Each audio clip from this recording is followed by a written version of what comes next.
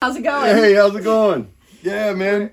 We are admittedly dragging a little bit because yesterday was a great day, but it was a long day. So I love those times of year when you have these holidays or these special occasions and the seasons and, with a big fall fest and trunk or treat and moon bounces and hay rides and food trucks. And that was all day yesterday at the church, which was awesome. Yeah. Just a good time. Even though it rained fun. A little. Still had a ton of people out, man. There were a lot of people. It was a really cool time to all be together. Appreciated it. Now, can I ask you something? Please Did you try the apple cider donuts from that truck? Didn't. Oh my gosh. But I do always feel good about an apple cider donut. So but you ought to feel better that, hey, I resisted. You know what I mean? But I couldn't. I tried. I'm going to try not to walk over this truck. Try not to walk over this truck. And as I was moving toward the truck, it was just too late. Pulling you in. It was pulling me right in. Force. They were crispy on the outside, soft and really donutty on the inside. Well, I know that you and Kim spend a lot of time seeking out good donuts. We do. So it's one of our things, man. Where's the good donut? Pretty convenient when they come straight. They came straight to the parking. Love it. Very good fall thing, man. Yeah, so it was a really great day, and we were here all day. So you got the 24 ounces. Got it, man. Although you did share with me why you have this cup. This is why I have this cup, and I'm gonna tell you all. I walked into Wawa today.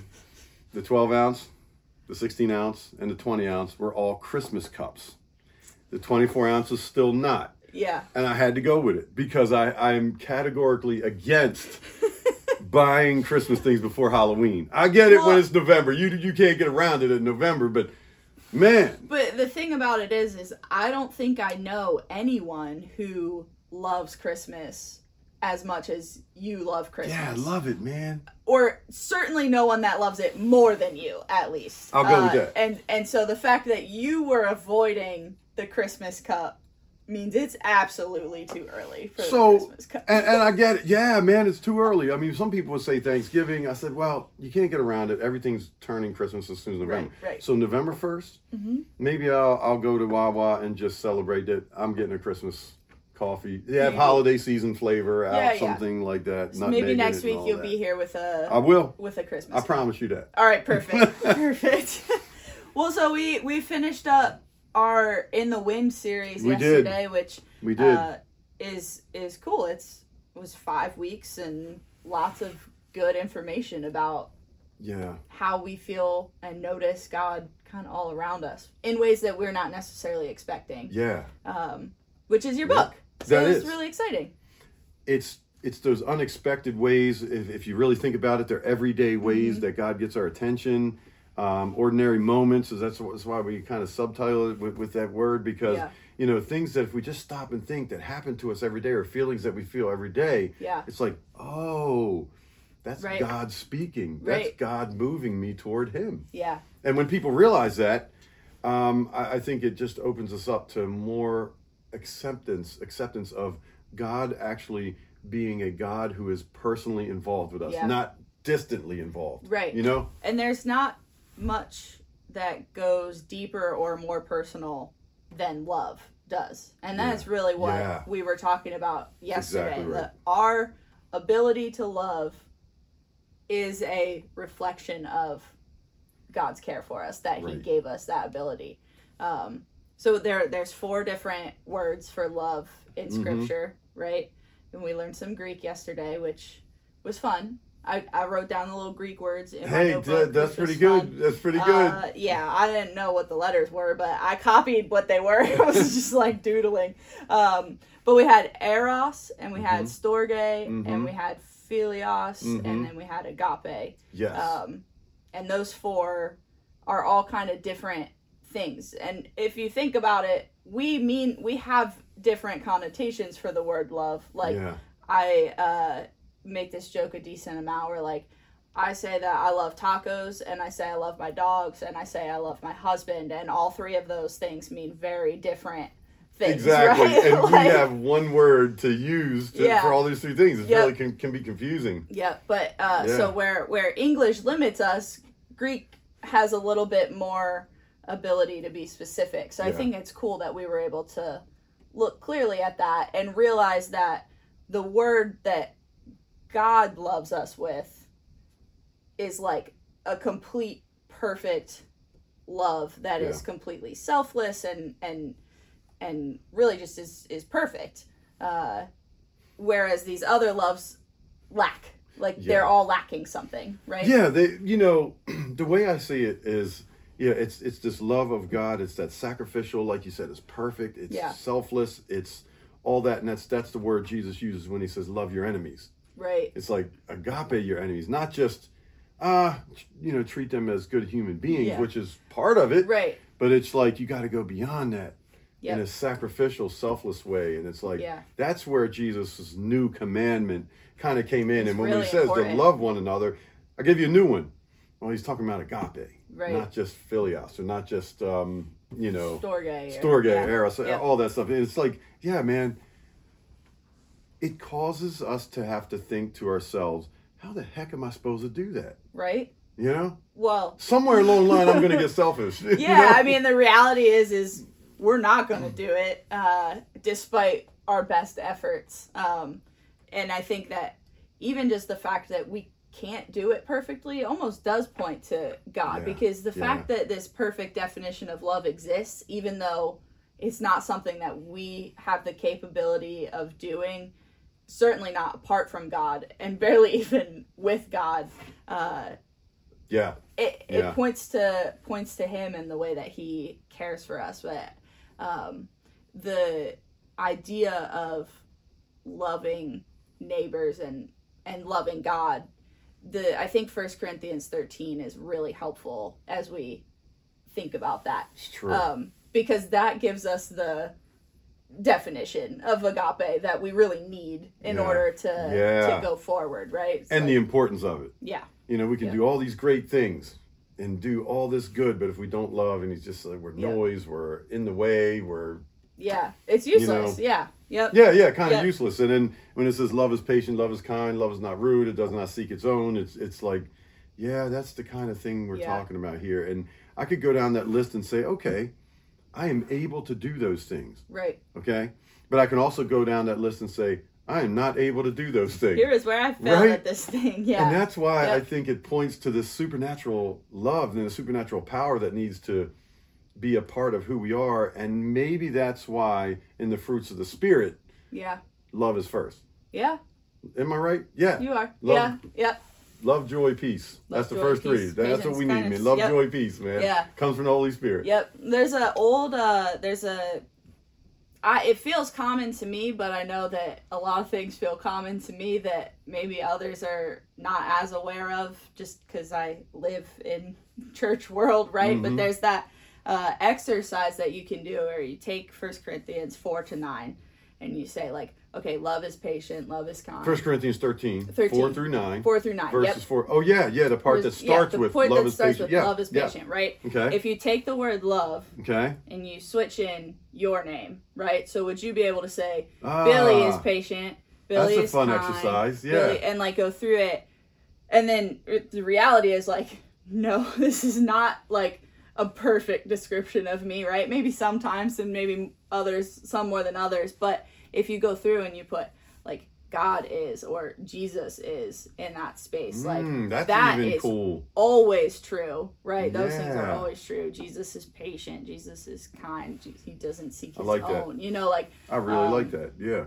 And so I think that's sometimes a good exercise for when I need to know how Jesus loves me, right? Like, I know that Jesus loves me. How does he love me? What does that look like? Right. Well, here's what he loves with kindness and with patience and with all of these things. And I think that's kind of a fun, I like that exercise. I think that's a fun exercise, man. Put your name, then put that to the side, then put Jesus' name, and that can be really eye-opening. Yeah. Because his love is perfect. And when we talk about the way he loved, and then he goes into in chapter 15, there's no greater love than you lay down your life for your friends, and was hinting around that this is what's going to happen. This is about to happen. But they still didn't quite get it that last night, and would soon. And I think it all came around to Jesus sacrificing his life for us. Yeah. And that's the extent of his love. Yeah. This is God who decided to do that for us as people. Right. I mean, that is about as big and immeasurable as I can. And that's what we said yesterday, right? Yeah, God's like, love is immeasurable. You can't count it. Which is amazing. Which I think is something that should be really, really comforting to us. Yeah. And that's why we can say, hey, when we tell somebody, hey, you're favored by God, that's not just talk and sounds good and that sounds good when somebody says that. It's like, oh man. It's real. It's real. Yeah. Yeah. And goes to the point where, as I was mentioning yesterday, when we're favored by God, it means we're his favorite. Mm-hmm. And individually, we are his favorite. Right. And everybody gets that. Everybody can claim that. Yeah. And it's like, how does that work? I don't know. You know what I mean? It's just like, it just is. We can sort of understand that, but we sort of can't because, wow, that's amazing. Doesn't matter who the people are. Doesn't matter what's going on. So, we only have the capacity to hold one thing in the favorite spot, right?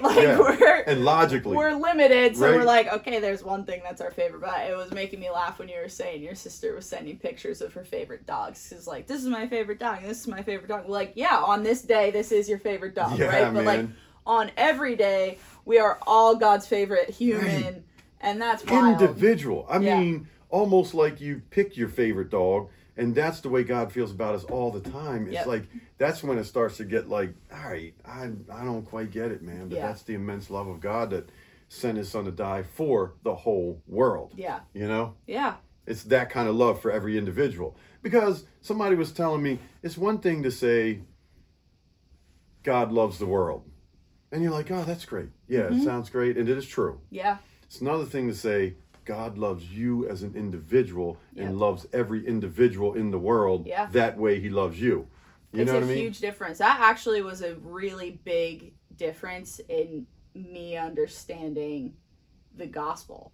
Was like, I knew John 3:16 always, like, for God so loved the world that he sent his one and only son. Like, awesome. I'm thinking like, cool, yep, God loves the world. But like, collectively, the world is all of us, right? There's not anything innately individual about that. So it sort of just was like, okay, well, I'm just like here, but it was realizing that it's me specifically. Like, I was woven together in my mother's womb, and I was created and designed with good works in mind. Like, all of those things that are true specifically about me was what made me understand, like, just the greatness of God and how awesome he is, because my life matters, right? Like, my specific life, not just the whole world. And each of our specific lives matters. And I think that's a something that we can sometimes easily lose track of when we're struggling with things. So I think that's right. Yeah. But it all starts there. It all starts with his love for us, and then Jesus' love for us. It's like God said, I love them too much not to give them a way to come to me. The best thing in the world for us is to know God, is to understand his goodness. And God's like, if I have their best interest in mind, in their best interest, they need to have me. Yeah. And so he provided a way, and that's all based on love. 100%. Yeah. And that's the foundation of our faith. Isn't that kind of cool, though? It's awesome. That the foundation of our faith is love. Yep. Not in a sense of love being the highest virtue. Right. Because some people are like, well, we got to live on truth. What's the truth? Well, if we just live on the principle of love, we're fine. Yeah. Problem with that is your definition of love might be different than mine, might be different than theirs, and all of a sudden we're back into this. Yeah. So we go to the love of God, which is the standard, which is also the basis for our faith. So we can all say, as Christians, as Christ followers, our faith is based on love. Yeah. Because it is based on Jesus. Yeah. And everything about Jesus being sent to us individually to die for us is all about love. And then Jesus flips the script and says, you need to love everybody just like I loved you and just like the Father loved me. I'm like, ooh, now. Ooh, yikes. And then he says, but since I loved you first, I have empowered you to do it. Right. And now this supernatural kind of love that you saw between God and Jesus and you, you can now do to others because the Holy Spirit is helping you do it. I was just thinking that. I was like, that was where we kind of ended yesterday in the message, was like, God didn't just command that we love each other as ourselves, and then be like, good luck. Like, he said, and I'm gonna come help you do it. And physically sent his spirit to dwell in all believers, right? So I'm sitting here with God in me, with me, allowing me to love people in the way that he does, because it's really him moving through me. Yeah. Which, thank goodness, because I'm not always the most patient, kind person left to my own devices, you know? I know. I'm with you. So it's but I'm thinking about thing. What you were saying with the love being kind of the foundation. That's really where 1 Corinthians 13 ends, right? Is like, now these three remain. That's right. Faith, hope, and love. The greatest of these is love. Faith and hope are integral parts of, and I think we've actually talked about faith and hope before at the table here, but without love for them to stand on, like, they fall apart. Well, it's true. Yeah. And even if you revert back to the very first 3 verses in 1 Corinthians 13, it's saying you can have all the faith you want, you can have all the hope you want. If you don't have love, it's useless. And that's part of the reason it says love is the greatest. There's many reasons for that, but that is such a good point. And it all comes back around to the love of Jesus. And so when we can love that way and we can live our lives that way, then that's why Jesus said, something happens to the person you love. Mm-hmm. And they're going to say, something's different about you than the love I get from over here. What is that? Yeah. And it's that supernatural peace. Yeah. And they start to sense that there's something bigger, there's something more to this. And then when we're able to say, man, it's my faith, it's Jesus, it's the basis of my faith. And, it causes people to notice. That's what Jesus said. Yeah. It will cause people to notice. Yeah. They will so know cool. you by your love. Yeah. It is cool. I think that I could talk about love for a really long time. And I'm not going to do that to, we could, to anybody. I could sit because here. it has so many tentacles. I'm sitting here like, I could go this way. Many, I could go this way. But no, we should probably stop there. The basis. Yep. Of everything. Foundation of everything. Yeah, exactly. Which means the love of Jesus. Yeah. But before we go, this series was based on the book you wrote. Yeah. So that should come out hopefully next week, maybe the week after. I mean, I was really hoping for this Friday, but it looks like it's going to be next week. Okay. And, I'm going to say 90% sure it is going to be next week. So hopefully people will be able to see that and get that on Amazon. And it's really a like I said, it's a book that is really talking about the movement of God in our lives. That's why it's called In the Wind. Yep. You can't see the wind, but you can see what it does. Same with God. Yep. Sensing the nearness of God in the ordinary moments of life is just God doing his work to say to everybody. And I wrote it especially for people who are really struggling to believe, who are struggling to try and find a faith. They know that spirituality exists, and it's like, God is getting your attention. And here's the ways, and I kind of throw in 10 ways that he does this. And so hopefully it'll cause people to really stop and reflect and say, there's something to this Jesus. Yeah. You know what I mean? Yeah. So anyway. Well, I mean, it's good timing because maybe everybody in like my family will just get your book for Christmas.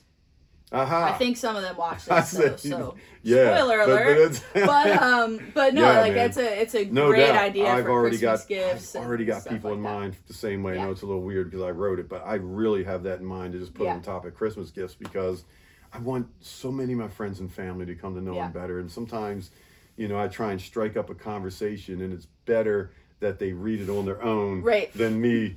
You know what I mean? And if I know anything about you, I'm sure that it will feel like having a conversation with you to read your book. I haven't read it yet, but I feel pretty confident about that. That's good. Well, thanks. Yeah, for sure. So, all right. Well, love your neighbor this week. That's a good one. That's how we're living. Love your neighbor this week. We'll see you next week. Yep.